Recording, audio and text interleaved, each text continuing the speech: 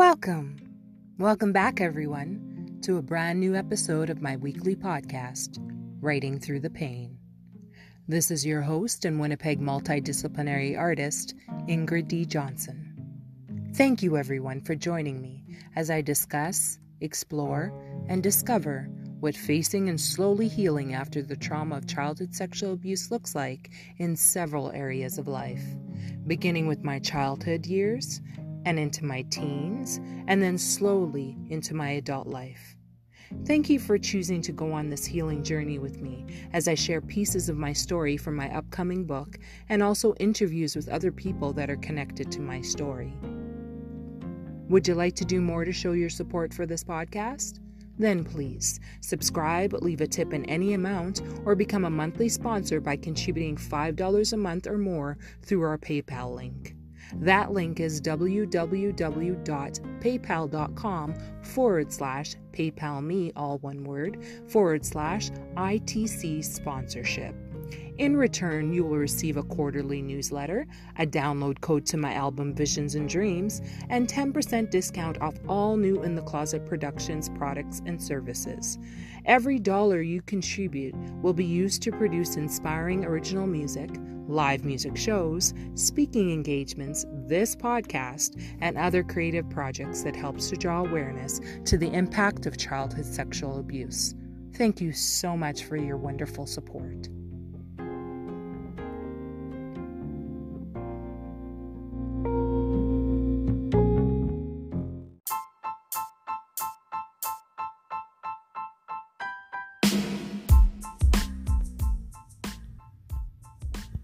My Story, Part 20. Emina Singel, aka Peanut. When I first met Emina Singel, aka Peanut, it was 1996. I was 21 years old, living with Isaac Omega on Capel Street and working at the convention center parking lot downtown. In my off time, I was also pursuing my modeling career. So it was also the year a local modeling agency that was representing me convinced me to attend my first modeling convention in Calgary, Alberta. At the convention, I remember walking around in a room full of modeling hopefuls, reading callback sheets, hoping to see my callback number on one or a few modeling agency callback lists. Callback sheets are basically lists modeling agencies create and post up to communicate their interest in meeting with a potential model for their agency. They were golden opportunities to further your modeling career with the right agency behind you, opportunities to have a one-on-one interview with a modeling scout that could launch your modeling career. I was one of only a few Black female model hopefuls scouring the callback boards for my registration number next to interested modeling agencies, hoping to find at least one interested in me. It brought up a great sense of insecurity and a fear of rejection with every second I did not see my registration number next to an agency's name. Then, out of nowhere, God took mercy on me, and I spotted my first and only callback on the callback sheet. I had one callback from a modeling agency based in my favorite city, New York City, and that was enough to send me jumping for joy over the moon.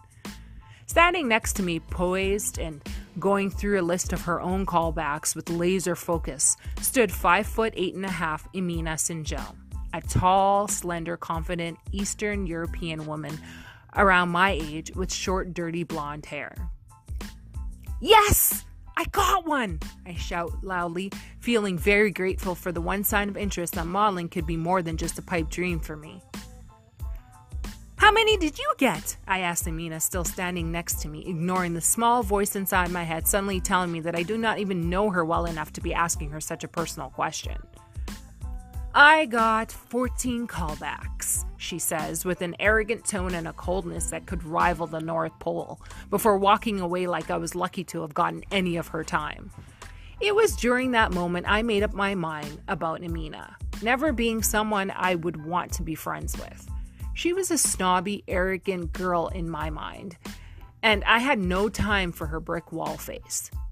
I couldn't imagine ever liking her enough to call her my friend, I thought to myself. But boy, Was I ever wrong about us not being able to be friends? And who knew that someone you couldn't stand at first sight could become one of your closest friends in life, a person in your life that you love and have known for over 20 years?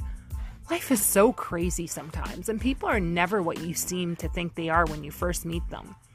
I'm so glad that our first meeting and my bad impression of her didn't get in the way of our wonderful friendship that I hope to have for the rest of my life and that I still have today. The following interview comes with technical difficulties that I must warn you about that prevent the best possible audio experience for the first part of our interview because it's 2 parts. However, I hope you will still sit down and listen to the audio despite the quality of it. Please set aside your expectation for super clear audio for this portion of the interview. I messed up and I'm sorry for that. But it doesn't negate the fact that this interview is an honest conversation between 2 very close friends from 2 different walks of life who also have suffered from trauma, albeit different forms of trauma that impacted our adult lives. Then stay tuned after you've listened to this episode for part 2 of our interview, where I hope to have better audio for you, better, clearer audio. So enjoy, and I hope you get something positive out of the interview. And if nothing else, you enjoy how open and honest and carefree we are with each other as friends who have known each other for 24 years. Okay, until next week, thank you for your patience and your understanding. And now, the interview.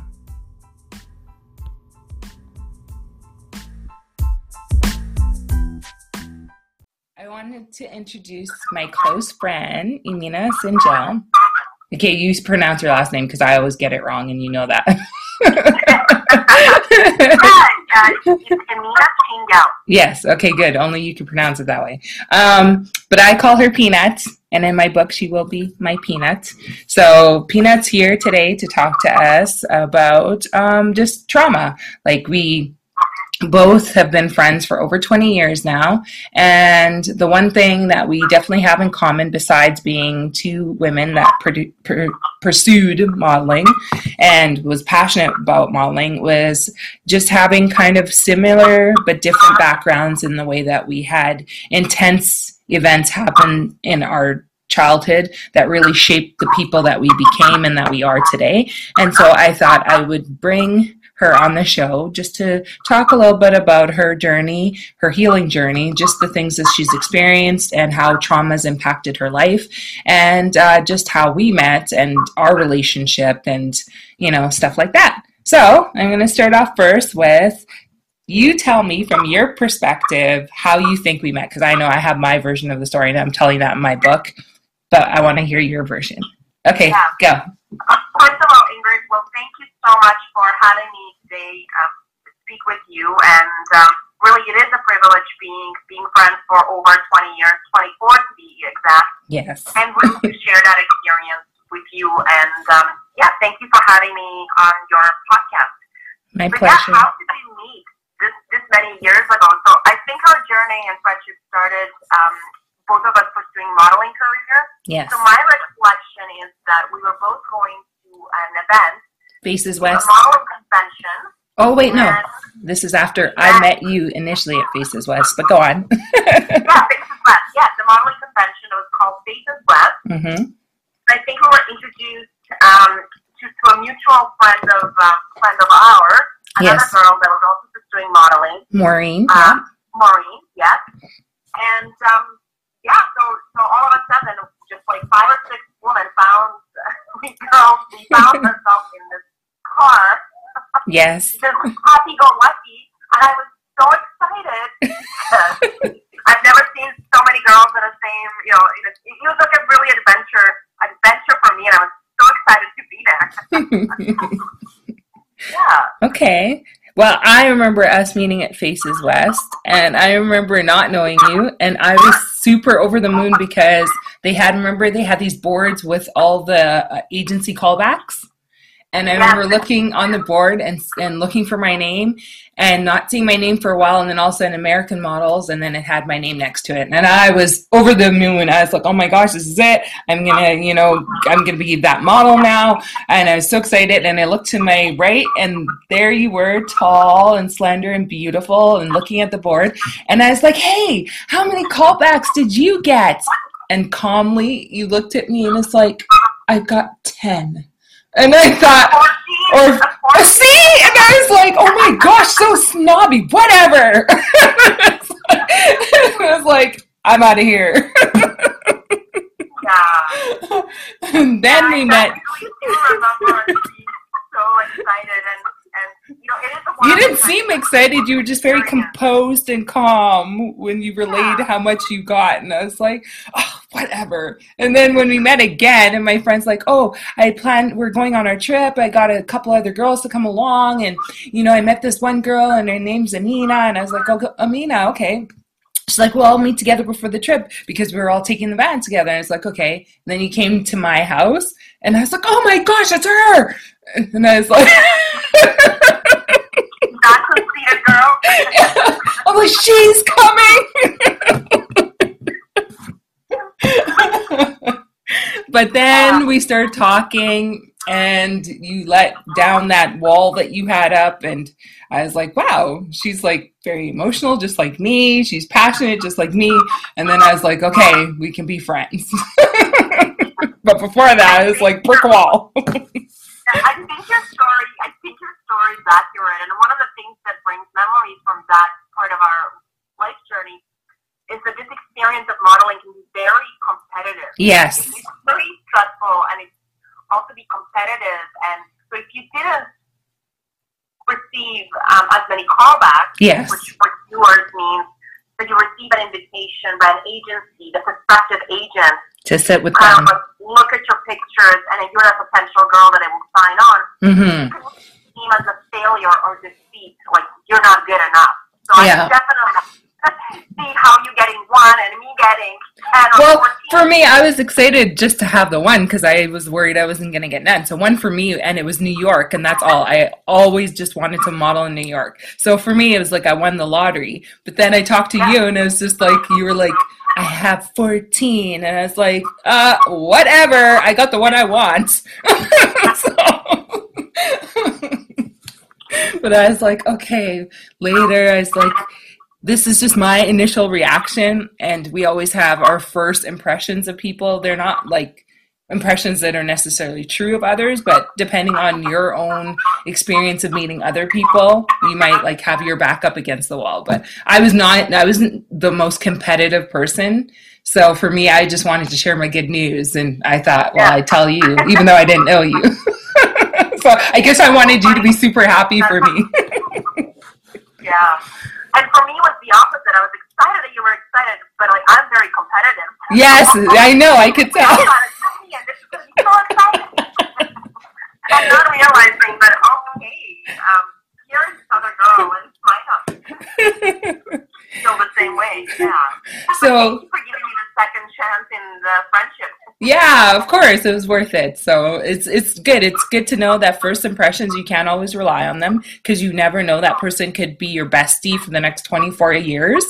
Or sometimes you can trust your first instinct depending on the person. So you just have to know it's wisdom. So I'm glad that we got past that, or I got past that and we became friends. So speaking of now modeling, since we were both into modeling for quite a few years, and that's like basically the glue that held us together when we first started being friends. We're all about the modeling and going to New York constantly. What drew you specifically to modeling? Well, for me,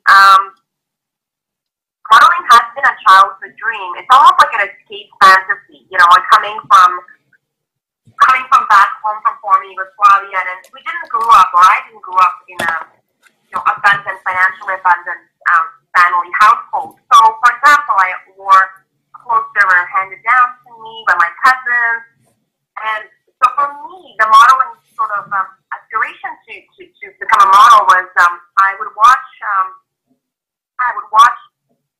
runway shows on MTV. Oh, cool. If you remember. Yes.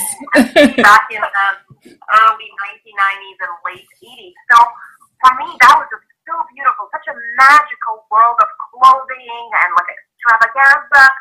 And it's something that I kind of lost myself in a dream, that I'm a very creative person. So I do remember as a little girl, as an early teenager, I would put the big, thick encyclopedia on my head. Oh, to walk straight. And to walk the straight line. Okay, like, yeah. Like the girls in the show. Yeah. I practiced that for many. And you do have an awesome walk. Like if you ever see Peanut walking down the runway, it's very graceful and very confident, and like your eye is drawn to her walk. She has a certain grace about the way she walks down a runway. So I remember how good your walk was.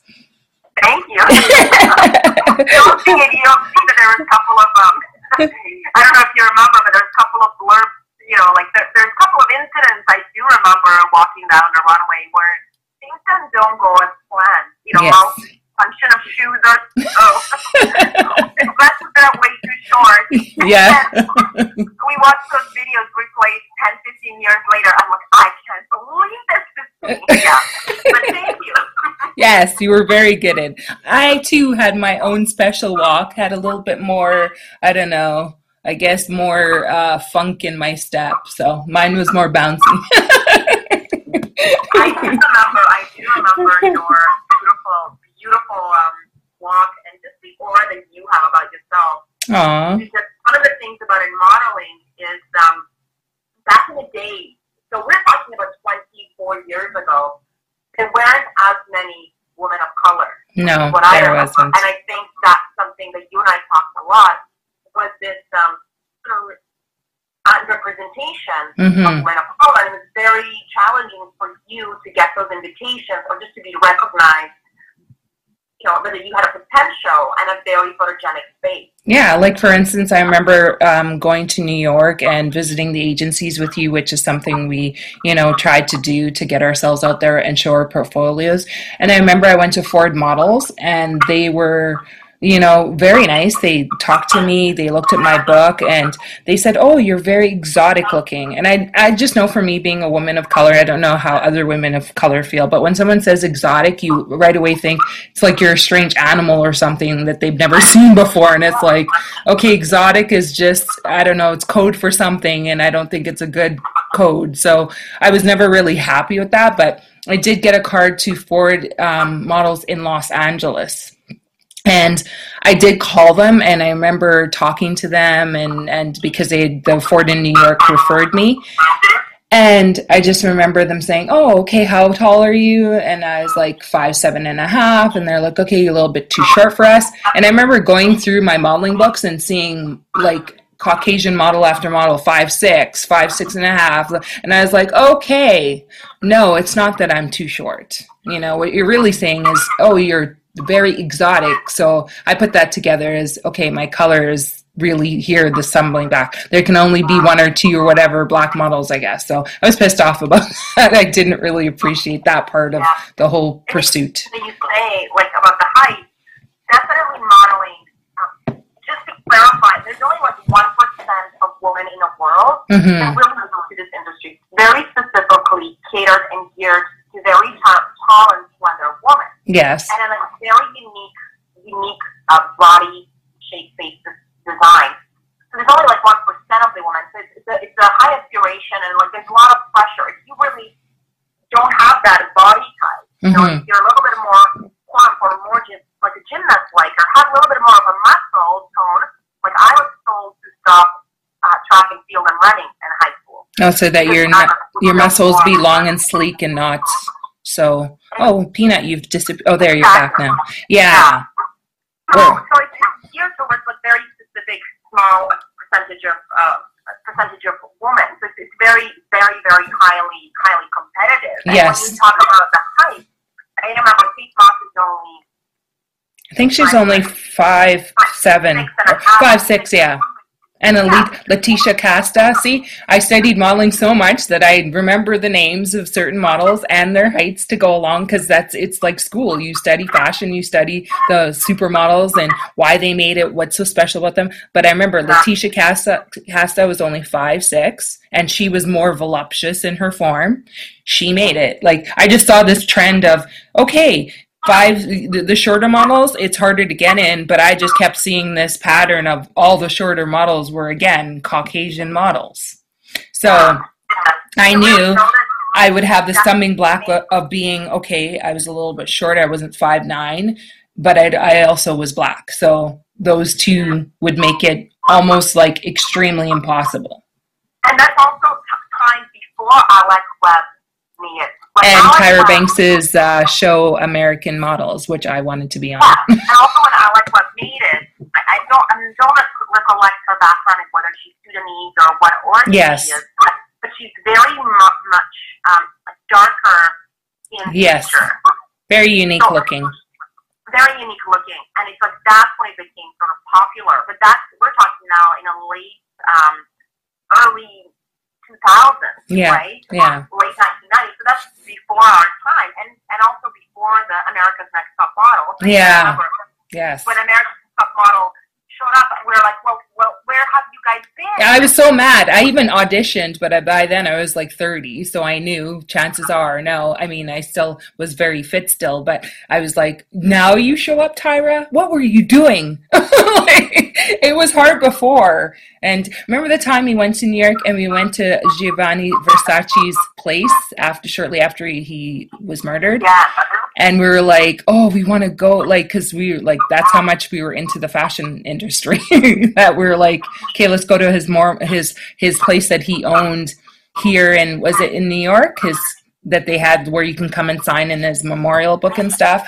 And we thought it was so exciting. We went to the Fashion Cafe because that's all the top supermodels owned it together, including Naomi Campbell and Cindy Crawford, and who else was part of that? Kate, was it Kate? One of the I can't remember all the models, but they were like the top. It was like 6 of them that were best friends, 6 or 7 of them, and they all.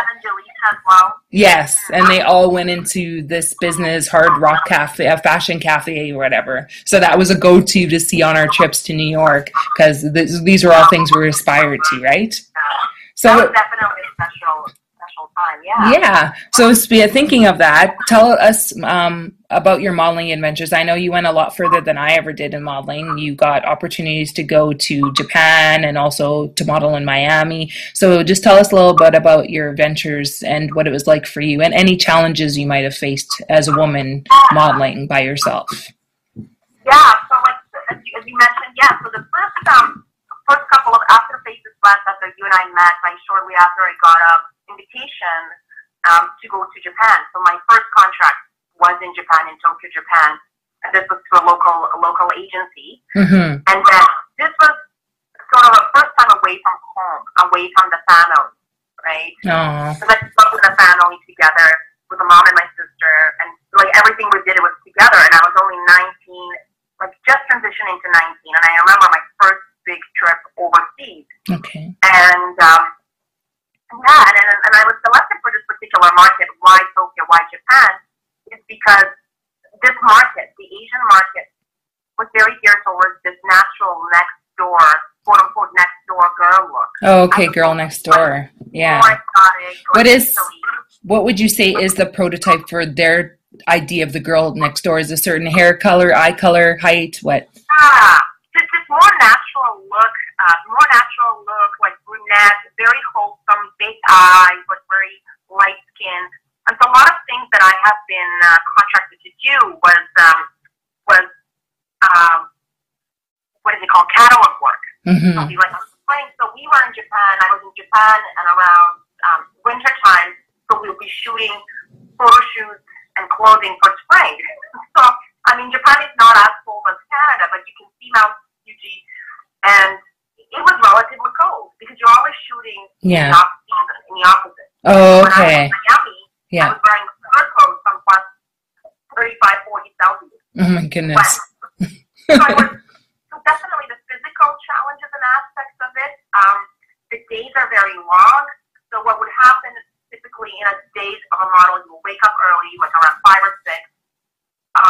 So I remember while I was in Miami, we would shoot the photo shoot like early sunrise because that's a really nice natural sun. So you really had to be perky and with great energy. And similarly in Tokyo, we started the day very early because you had about 12 to 13 appointments to go to different locations. You know, like it would be whether they're shooting this point bridal catalog or a commercial for a car or another commercial for toothpaste, whatever that is, you will have several appointments. So you're literally in a van with your agent driving and taking you from place to place. It's a very physically intense work and exhausting. Yeah, I can imagine. It's very intense. Mm-hmm. And also being like not like there's just so much that's required of you, and also emotion. One of the interesting experiences in Japan is cultural. So this is kind of like what also drew me, and we're going to talk about it later. My adventures in modeling and my curiosity for culture, it really drew me to my next step in life. Okay. And the culture. So in Japan, the woman is supposed to be very soft-spoken. And so one of the challenges, or one of the things that I noticed that I wasn't getting as much work, and this was the feedback from an agent, so they thought I was very angry. And how that came about is I'm very expressive in nature. Mm-hmm. So I talk with my hands and my face, and I was raising my eyebrows. And culturally, in Japan, raising your eyebrows means that you're angry. Oh, so you had to really be aware of the cultural norms. You had to learn them. Exactly. Okay. Yeah, so that was one of the things. So I then in university years started culture and communication. Mm-hmm. That was really fascinating, and that experience just stuck in my mind. Another thing when you talk about cultural norms, I'm of Eastern European background, so I dress, the way I wear my makeup, the way I dress is very sort of exotic, out loud, out there. And I had to dress in the tones of pinks and blues. I cut my bangs to just look very much softer. You know, like in the early 1990s, I remember when you and I used to go out and party, I used to keep my hair, like make it look really, really wild, right? Yeah. I was super self-expressed. You know, you could just tell that girl is standing out. Yes. In Japan, there's this norm that you don't stand out. You're more reserved. Mm-hmm. Yeah. And actually, you observe the Japanese culture and the uniforms and how everybody at 12 o'clock noon goes for lunch and everybody's in uniform. You know, like everybody's just very disciplined. Conform. Yeah, they conform. There's a conformity. Yes. That's against the whole society. It would be like rebellion. Yes. So for me, I really had to tailor. You know, one of the things that I learned from this modeling experience is that I became resilient. I just became like a chameleon. I just went with every situation and brought what was needed for that to be able to make it. Okay. Yeah. Good. Did you go through any kind of like that, I guess in a way is cultural shock, and then you learning to adapt to that? As a woman, did you experience anything that made you feel uncomfortable or kind of like, back home this would never be like where women, did you feel women were viewed differently in Japan as opposed to when you're in Canada or even in the States? That hasn't been my experience. The only thing that I've noticed that there, not in terms of the woman, but in terms of the whole society, there weren't many children outside playing in Japan. Okay. So what happens in Japanese society, they're very much structured, disciplined, and they value education and learning. So you wouldn't see children playing in parks or going shopping with mom and dad after school. They would be almost constantly institutionalized. Okay. In terms of they would be after school. They would have certain activities that they would do. They'll be like from one school going to another school. Okay. So they're always learning. Exactly. So that was very interesting. But not in terms of in my other modeling experience, for example, in Miami, I experienced just the way I was raised. There was a lot of competition. Okay. You have to be in competition, and you have to, not that you have to, but there's a lot of expectations. You'll be schmoozing with the executives, with people in the industry. There's a lot of like partying, like everything. Everywhere that we went, that we were invited. Obviously, there was as much as free alcohol, a lot of other things, but drugs were easily available. And my upbringing, like I was brought up in a very conservative way, and a really good moral value as a context. So for me, my mother never had to worry about me, whether I was straight, whether something would happen to me. But I've seen other girls younger than me. So I was 21 when I was of legal drinking age when I was in the United States in Miami. But I would see girls 15, 16 that were really struggling with their self-esteem and would be drinking excessively, would be just partying with these men, being promised different contracts or different job opportunities if they engage in certain behavior. Oh, okay. So that aspect of modeling industry that I saw that really wasn't appealing to me. Yeah. How did you shield yourself from those situations? Well, I always remember my goal and my purpose. So when I started with our local modeling agency in Winnipeg with Financial Agency, they made us fill out a questionnaire, and one of the questions was, what do you want to do in life? Like, what are your goals for the future? And for me, I saw modeling as an opportunity to become somebody. Okay. Growing back home and not having access to resources or, being in an affluent family, coming from a low-income family, single mom working, this has given me an opportunity to say, well, I can become somebody, I can become a role model for other girls who have gone through different life experiences, and also being as a refugee, which we will talk about, is something that I pride myself on, and I knew, this is my life path and life purpose. I had other goals. To university, to become a businesswoman, to speak many languages, which all of them I accomplished, even outside of modeling. So modeling wasn't for me all in big job. Yeah. It wasn't like any utopia or. You weren't delusional about like what it had to offer. You knew that it would be an opportunity that could lead to, a lot of financial gain and opportunity to travel, but you weren't delusional about the whole industry and also the good, the bad, and the ugly of it. Yes, I really got to see it all for myself, and you really summed it. Yeah. Okay, so thinking of that, you've mentioned your background, your culture, your upbringing. So tell us now more about your story. You're like, I know I'm an immigrant, you're an immigrant, and I know in my more immature days, to tease you, I always call you the immigrant, but in a sense, I'm an immigrant too, so it was kind of stupid, but I wasn't doing it to be mean, just to bug you, but we're both immigrants. I'm from Jamaica, and you're from? From former Yugoslavia. Yes. Okay. So I'm not going to make you say that because I remember in our youth we would always joke.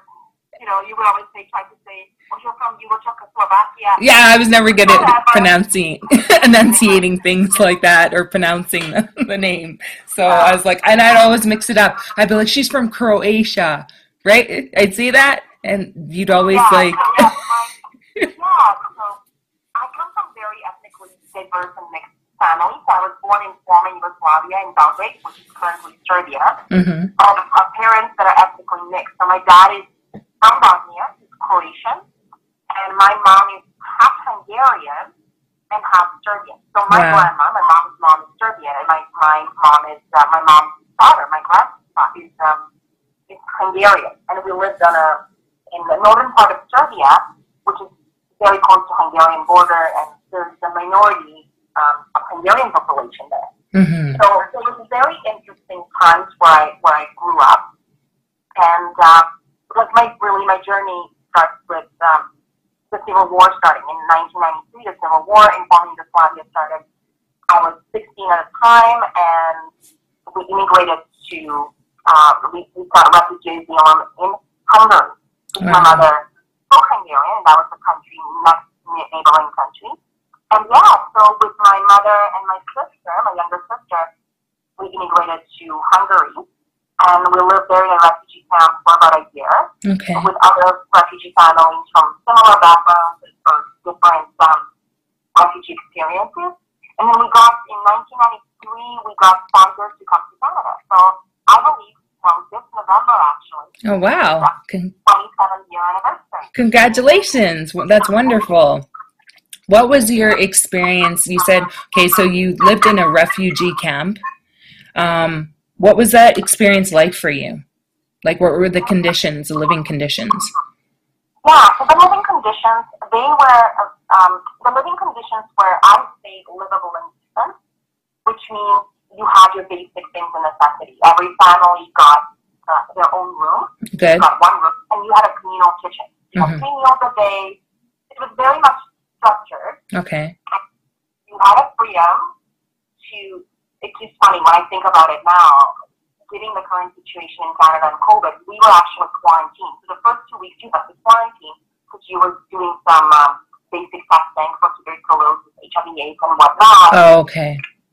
So we were quarantined. So then once we passed that initial period, so you were able to freely move more. And also my mother was able to secure a part-time job. A lot of people worked in a camp, different things. If they were skilled in repairing something, they will get a job in an area of the camp that they could use machinery or whatnot. And my mother got a job in a factory in the small town close to a refugee camp, and that provided a little bit of extra income for our family because the food, although we had meals in the refugee camp, it wasn't what you got used to at home. Like the meat was only served when the international delegation came to visit, right? So it was to make them kind of look good? Exactly. So it was, it was like keeping up a pretense of something. Exactly. And so my mother, and other people, would just get little jobs here and there. And that might even provide for a little weekend trip to another city. And I remember also one of my earliest experiences, and my mother's experiences, was going to farmland. So they used to have grape plantations. Okay. And so we would go fruit picking or grape picking. Oh. So we would come and they would come and they would pick us up, a bunch of guys, ladies, and kids, and then my mom would take us. And we were so excited at the end of the week when we got paid. We would take that little money that we got and we would buy ourselves maybe a little t-shirt on the market, or I remember buying the cassette, the blank cassette, and then we would record a song. Oh, wow. For the kids. So that was really, really exciting, back in the day. So tell us a little bit more about the war that you escaped from in order to end up in the refugee camp before immigrating to Canada. Like that, I'm guessing not guessing, I'm your friend, so I know that is a big source of the trauma from your childhood was that war, right?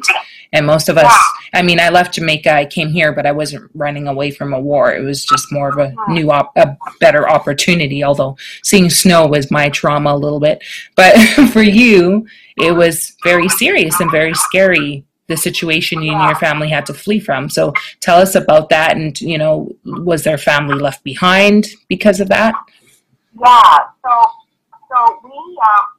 everything was very sudden for my family, and so we did not live in a war zone, because obviously there were different parts of Yugoslavia that got really affected differently. Like in Bosnia, the war was 4 or 5 years, and people were literally in the middle of the siege. We were very lucky. So we were very lucky that we lived in a different part, and what was happening in that part of Serbia was more ethnic cleansing. Certain families, you just saw that they were not there anymore, that it just wasn't safe for them to be there. Oh, crazy. Very sudden. My mother just told us a couple of days before, it's no longer safe, we gotta go.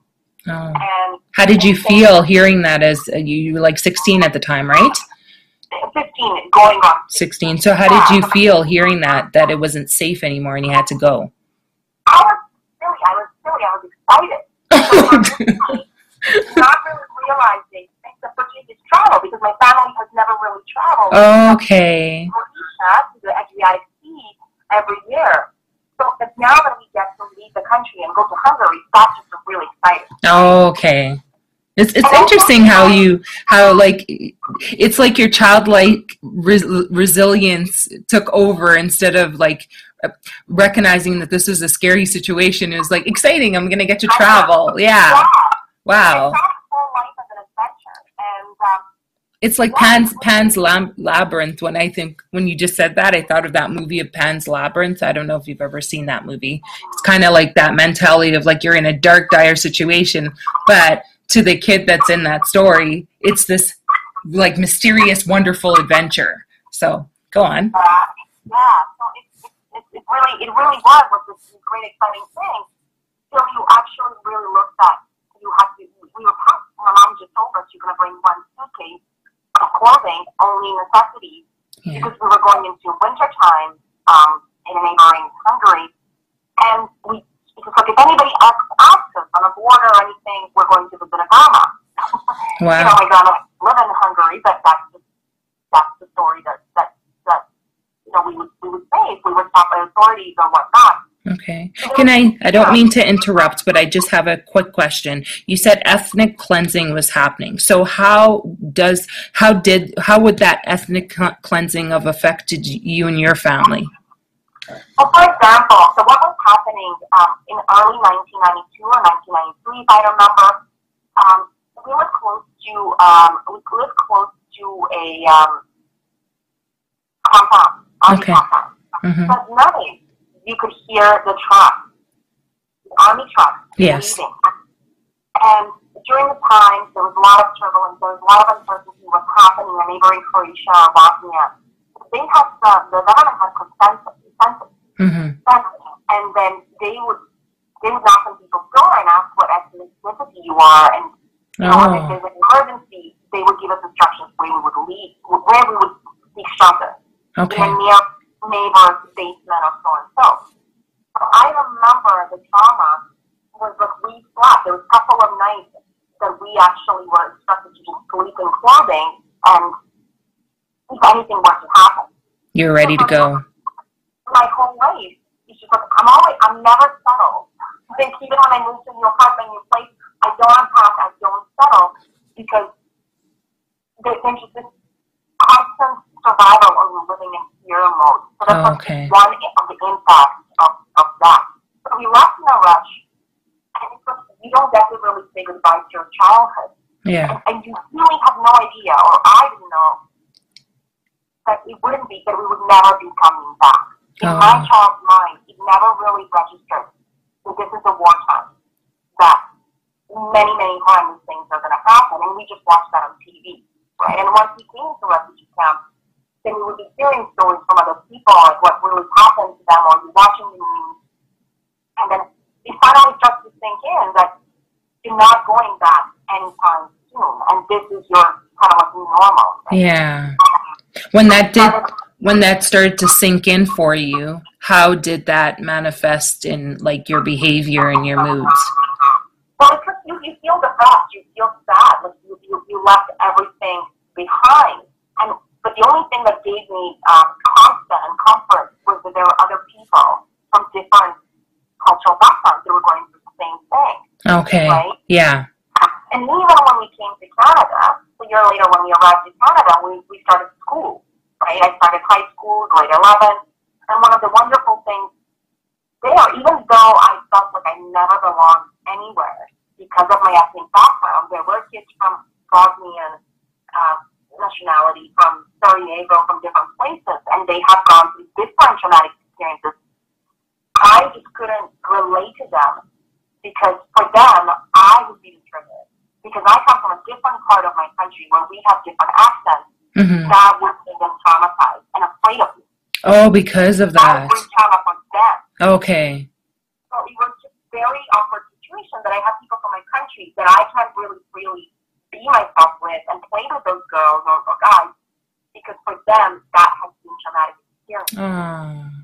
And I could never really even integrate into Canadian culture like playing soccer or playing certain games like squash or anything in a gym class, because those games were culturally not even existent. I did not know anything about those games. Yeah. Speak English. So I just never felt like I truly, really uniquely belonged anywhere, and I lost my identity. Oh. So how did you deal with that? Your like loss of identity? So how I cope with it is luckily I was in a class with an English ESL class, which is English as a second language, where we had teenagers from other parts of the world, whether it be from China, Iran, Pakistan. So it was like a little United Nations. And my teacher would share the stories about travel. So it was another magical experience where I can really connect with people from all around the world and really see that they're all different and they're all alive somehow. And just feel like I belong. Good. Like I truly, truly belong, and I feel comfortable and I feel safe. Good. And that's actually met you. He was like, wow, this is really nice girl, and she also hearing your stories, because over the years we got to know each other and Yes. share our experiences. I really felt loved, cared for, and comforted in knowing that there's somebody else going similar traumatic experiences.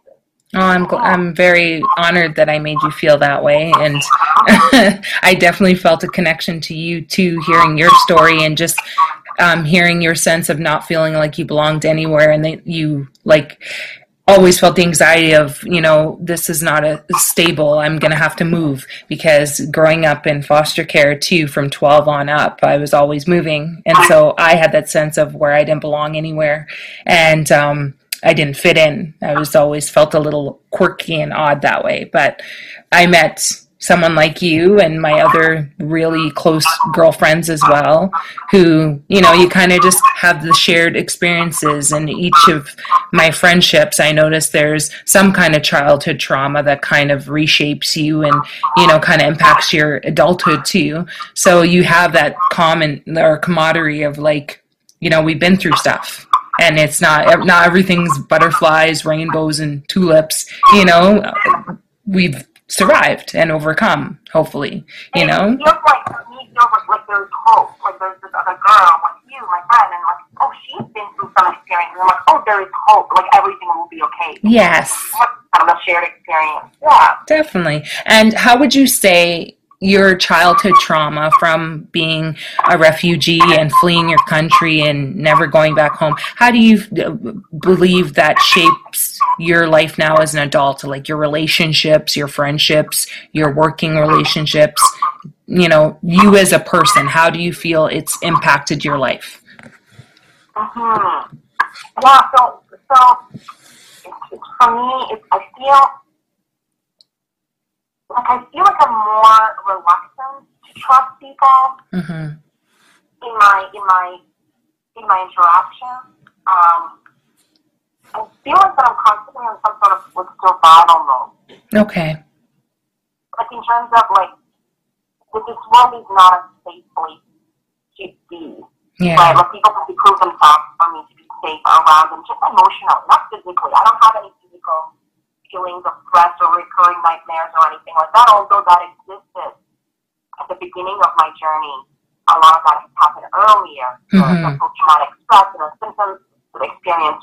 But now it's more about, how do I relate to people? And I notice to myself that I'm only more open to certain people, from different cultures. Yes. I gravitate towards those people, and then especially aware in my dating patterns for people. Like with men, the men that I choose to date is usually of different backgrounds. Yeah. Rather than being white, Caucasian, North American, Canadian. To me, there's no commonality, there's nothing in common with them that's not safe. How could they possibly understand me? How could they possibly understand and love me through who I am and what I have gone through? But there's nothing in common. Okay. So I don't need to give that opportunity a chance. Okay. Very selective. Okay. I would have diminished certain experiences that I would have had, right? Okay. And did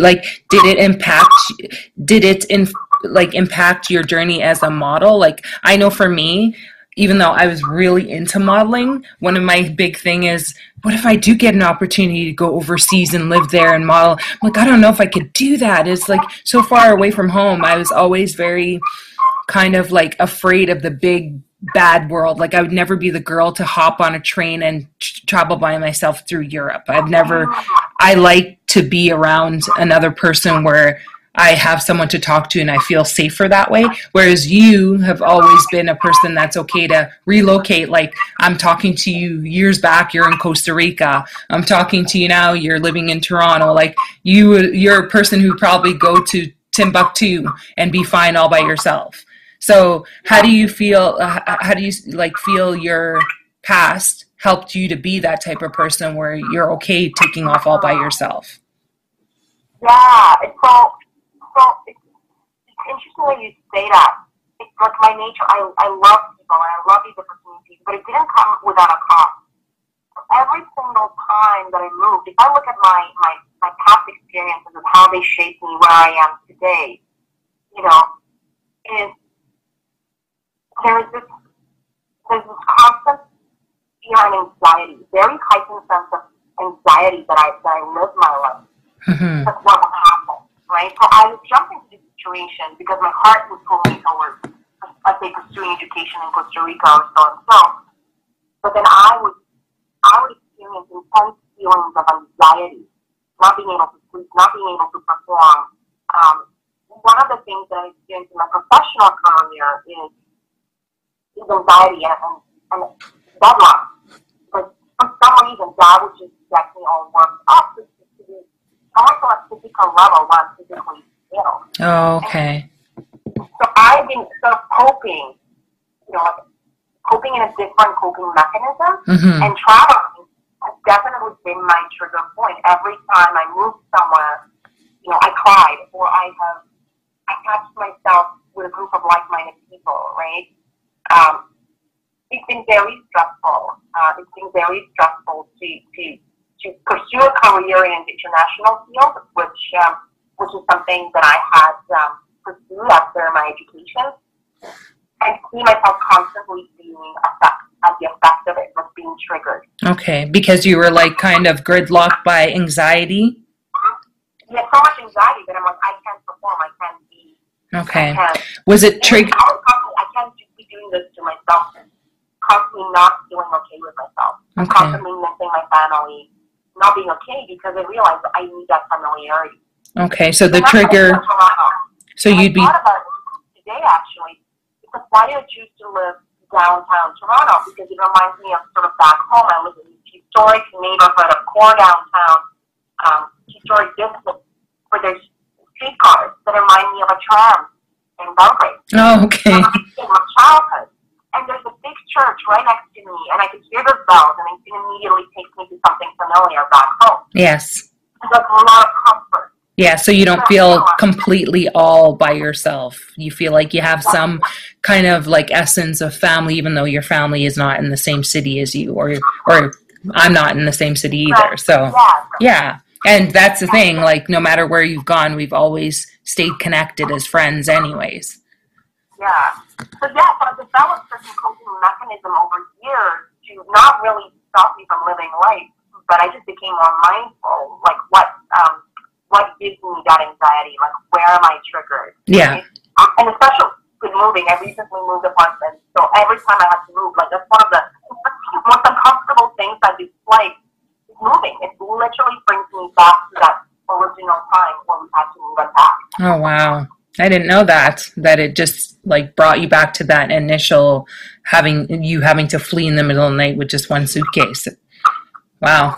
It's amazing how something from your childhood can like still ripple throughout your adulthood, and you think, oh, something happens in your past. Sometimes people, when trauma happens, oh, just get over it, move on, that was back then. But it influences everything that you are in your adulthood, and if you ignore it, it'll come out in a negative way and kind of like give you kind of deficit in your personality and in your relationships. But if you deal with it and you're aware of it, then you know exactly how to have more positive coping mechanisms to deal with the triggers as they come up, and to know that you're safe. That's not then, this is now.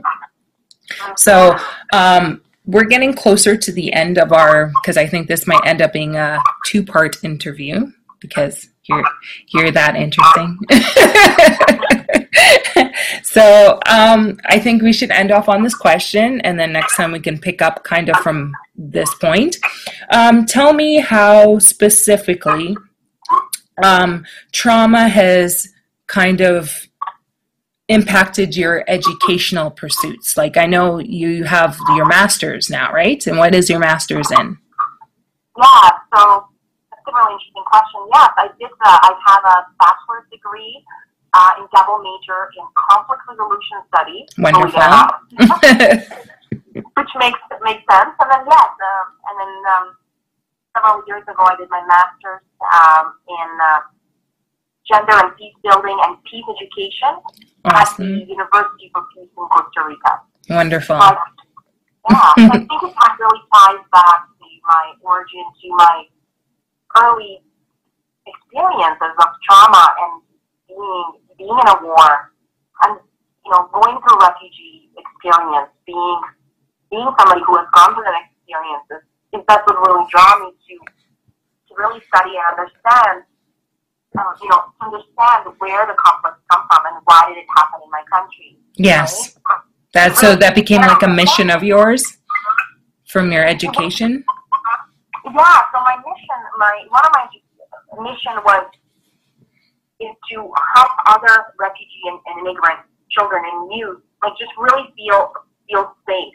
Like, my whole past 2 decades has been dedicated to rush part of my life has been dedicated to children of war, and just really being there for them, understanding what they're going through, and serving as a role model in my community in Winnipeg.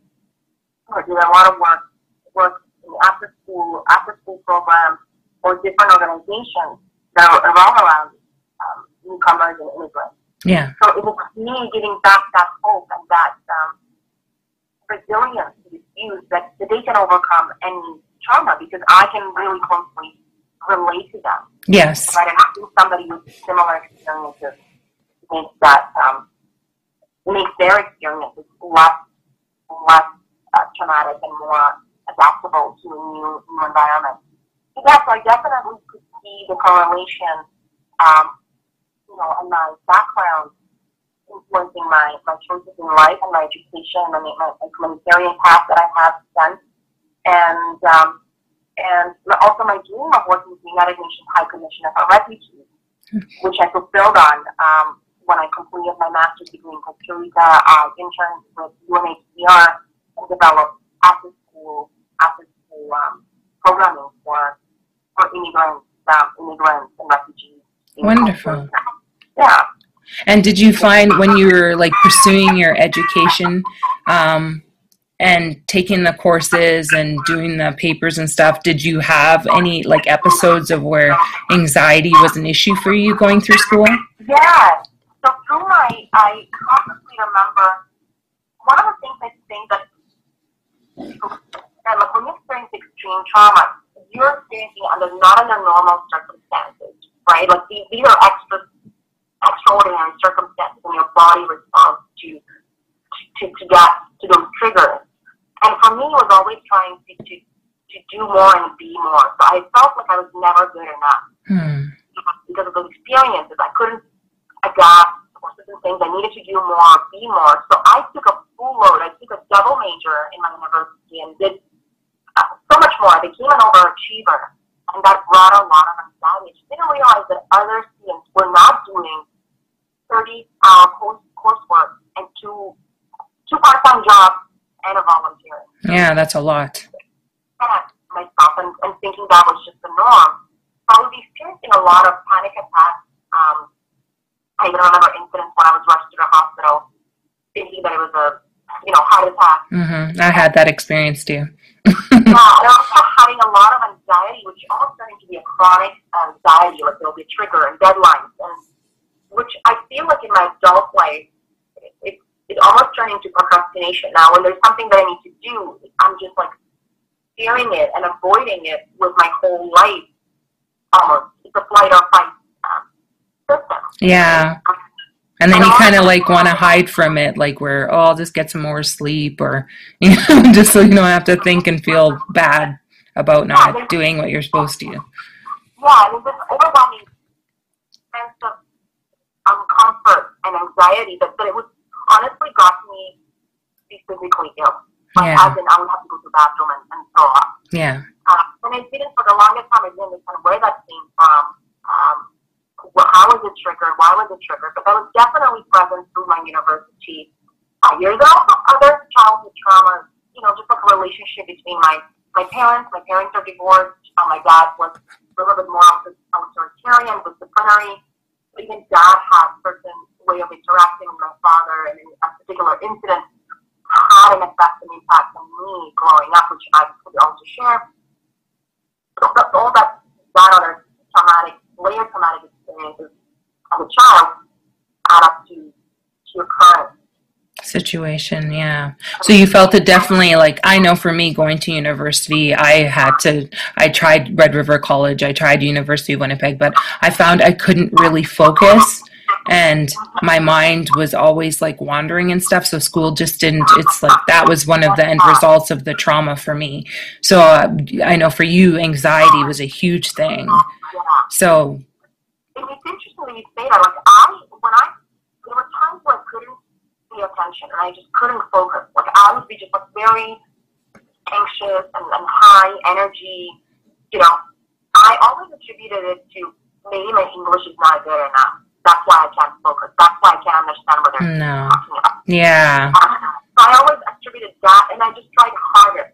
Yeah. The harder I tried to, so after all these hours of work and stuff, I would be like pulling all-nighters, writing essays, and just stressing, thinking, I gotta make it. Like, this is not an excuse. My language is not an excuse. I never knew that there was an underlying issue or fact that your body, your brain does not perform the same way under extreme trauma or pressure. Yeah, it doesn't. It's like mush, and your body retains all of that, and anything that is remotely similar to the type of stress that you would have felt in that traumatic situation, if it's triggered, the body doesn't know, and your mind doesn't know the difference between that was way back then to now. It just feels like it's fight or flight. So it starts to do crazy things. Like you get insomnia, you can't focus, it's just, you get anxiety attacks all the time. So yeah, education for like school system, I know you made it through and it wasn't easy. You had a lot of struggles and it took a while, but you finished. And I know for me that it's just like, it was a nightmare for me with school. I was more a person who learned on my own. Yeah.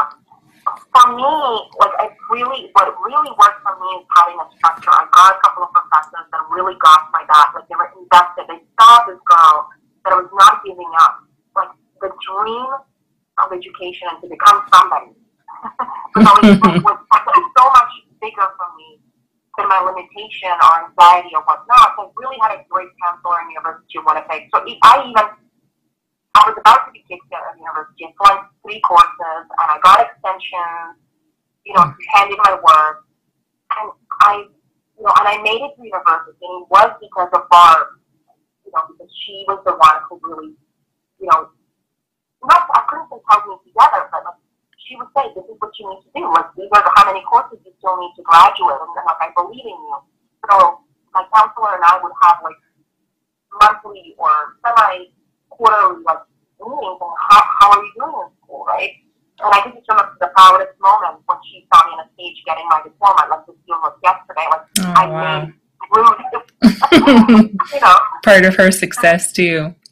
Well, yeah, but it definitely transferred into my adulthood, where I would see the same experiences and patterns show up in my career. Yeah. Over deadlines or so and so. So it didn't stop just then. It even transferred into that. Into that. Well, honey, for now, I'm going to have to put a pause because we've come to about 57 minutes. And so I want to, put a pin in this, but we're going to continue to part 2. And we're going to learn more about your experiences with trauma and with traveling and with just dealing with that. And I'm excited to do part 2. This has been wonderful, and I'm very honored that you chose to do this interview with me. And I know it'll help whoever hears it, because there are a lot of things that I'm sure a lot of people can, relate to, especially since we're in COVID now and people are probably having a lot of mental health issues, and, it's not easy being cooped up. So having your trauma come out in those situations where you can't really go out and socialize and ignore that you have to face yourself and your past, it's going to be very informative and helpful to other people. So thank you so much for doing this, and I look forward to part 2. I hope you had fun too. Thank you, Ingrid. Yes, thank you for having me. Yes, definitely.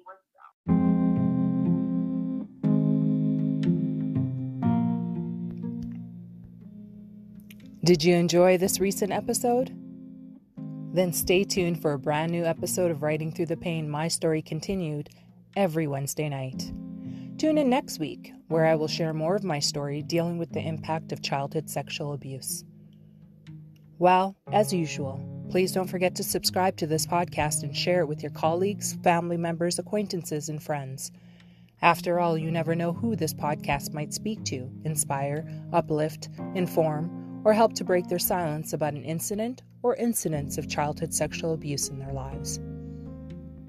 To leave a message about an episode of this podcast, or to become a potential guest on the show, please message me at anchor.fm/Ingrid D. Johnson, all one word, /message. Thank you again for listening. Thank you for supporting my mission. Good night, and God bless you, my friends.